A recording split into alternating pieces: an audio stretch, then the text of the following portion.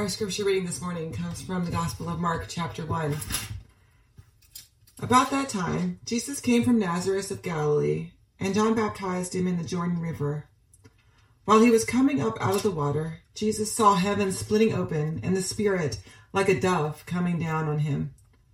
And there was a voice from heaven, "You are my Son, whom I dearly love. In you I find happiness." At once, the Spirit forced Jesus out into the wilderness.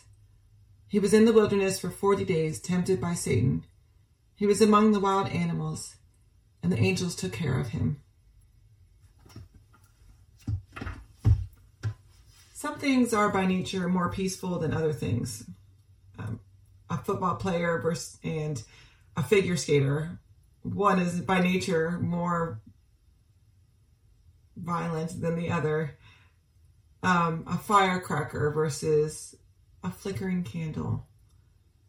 A thunderstorm versus a spring rain, or a falcon versus a dove. Some things are just by nature more sudden, more violent than others. And we hear a story today of the Spirit of God descending upon Jesus like a dove. How do you picture that scene? My guess is that you think of a dove of peace and a gentle falling. And yet when we hear the story, we were reminded that the heaven burst open first. Yes, there was peace. Yes, the dove descended. Yes, there was a message of good news. But first, before all that, was the sudden violence of a thunderclap. The heavens rending open. I think a lot of times we want to get to the peace. That we want to get to the dove. And we want to experience the dove. And we forget that the experience of thunder comes first. We want the rain. We want the peaceful pitter-patter on our roofs of the rainstorm, without realizing that the thunder is an important part of that experience. Peace doesn't come on its own.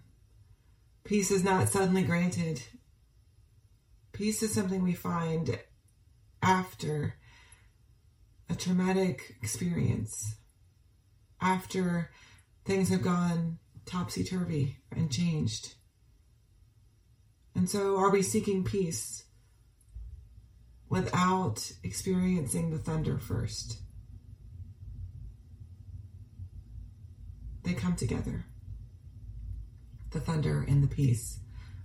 The sudden outbreaking and the calm. We need both in order to move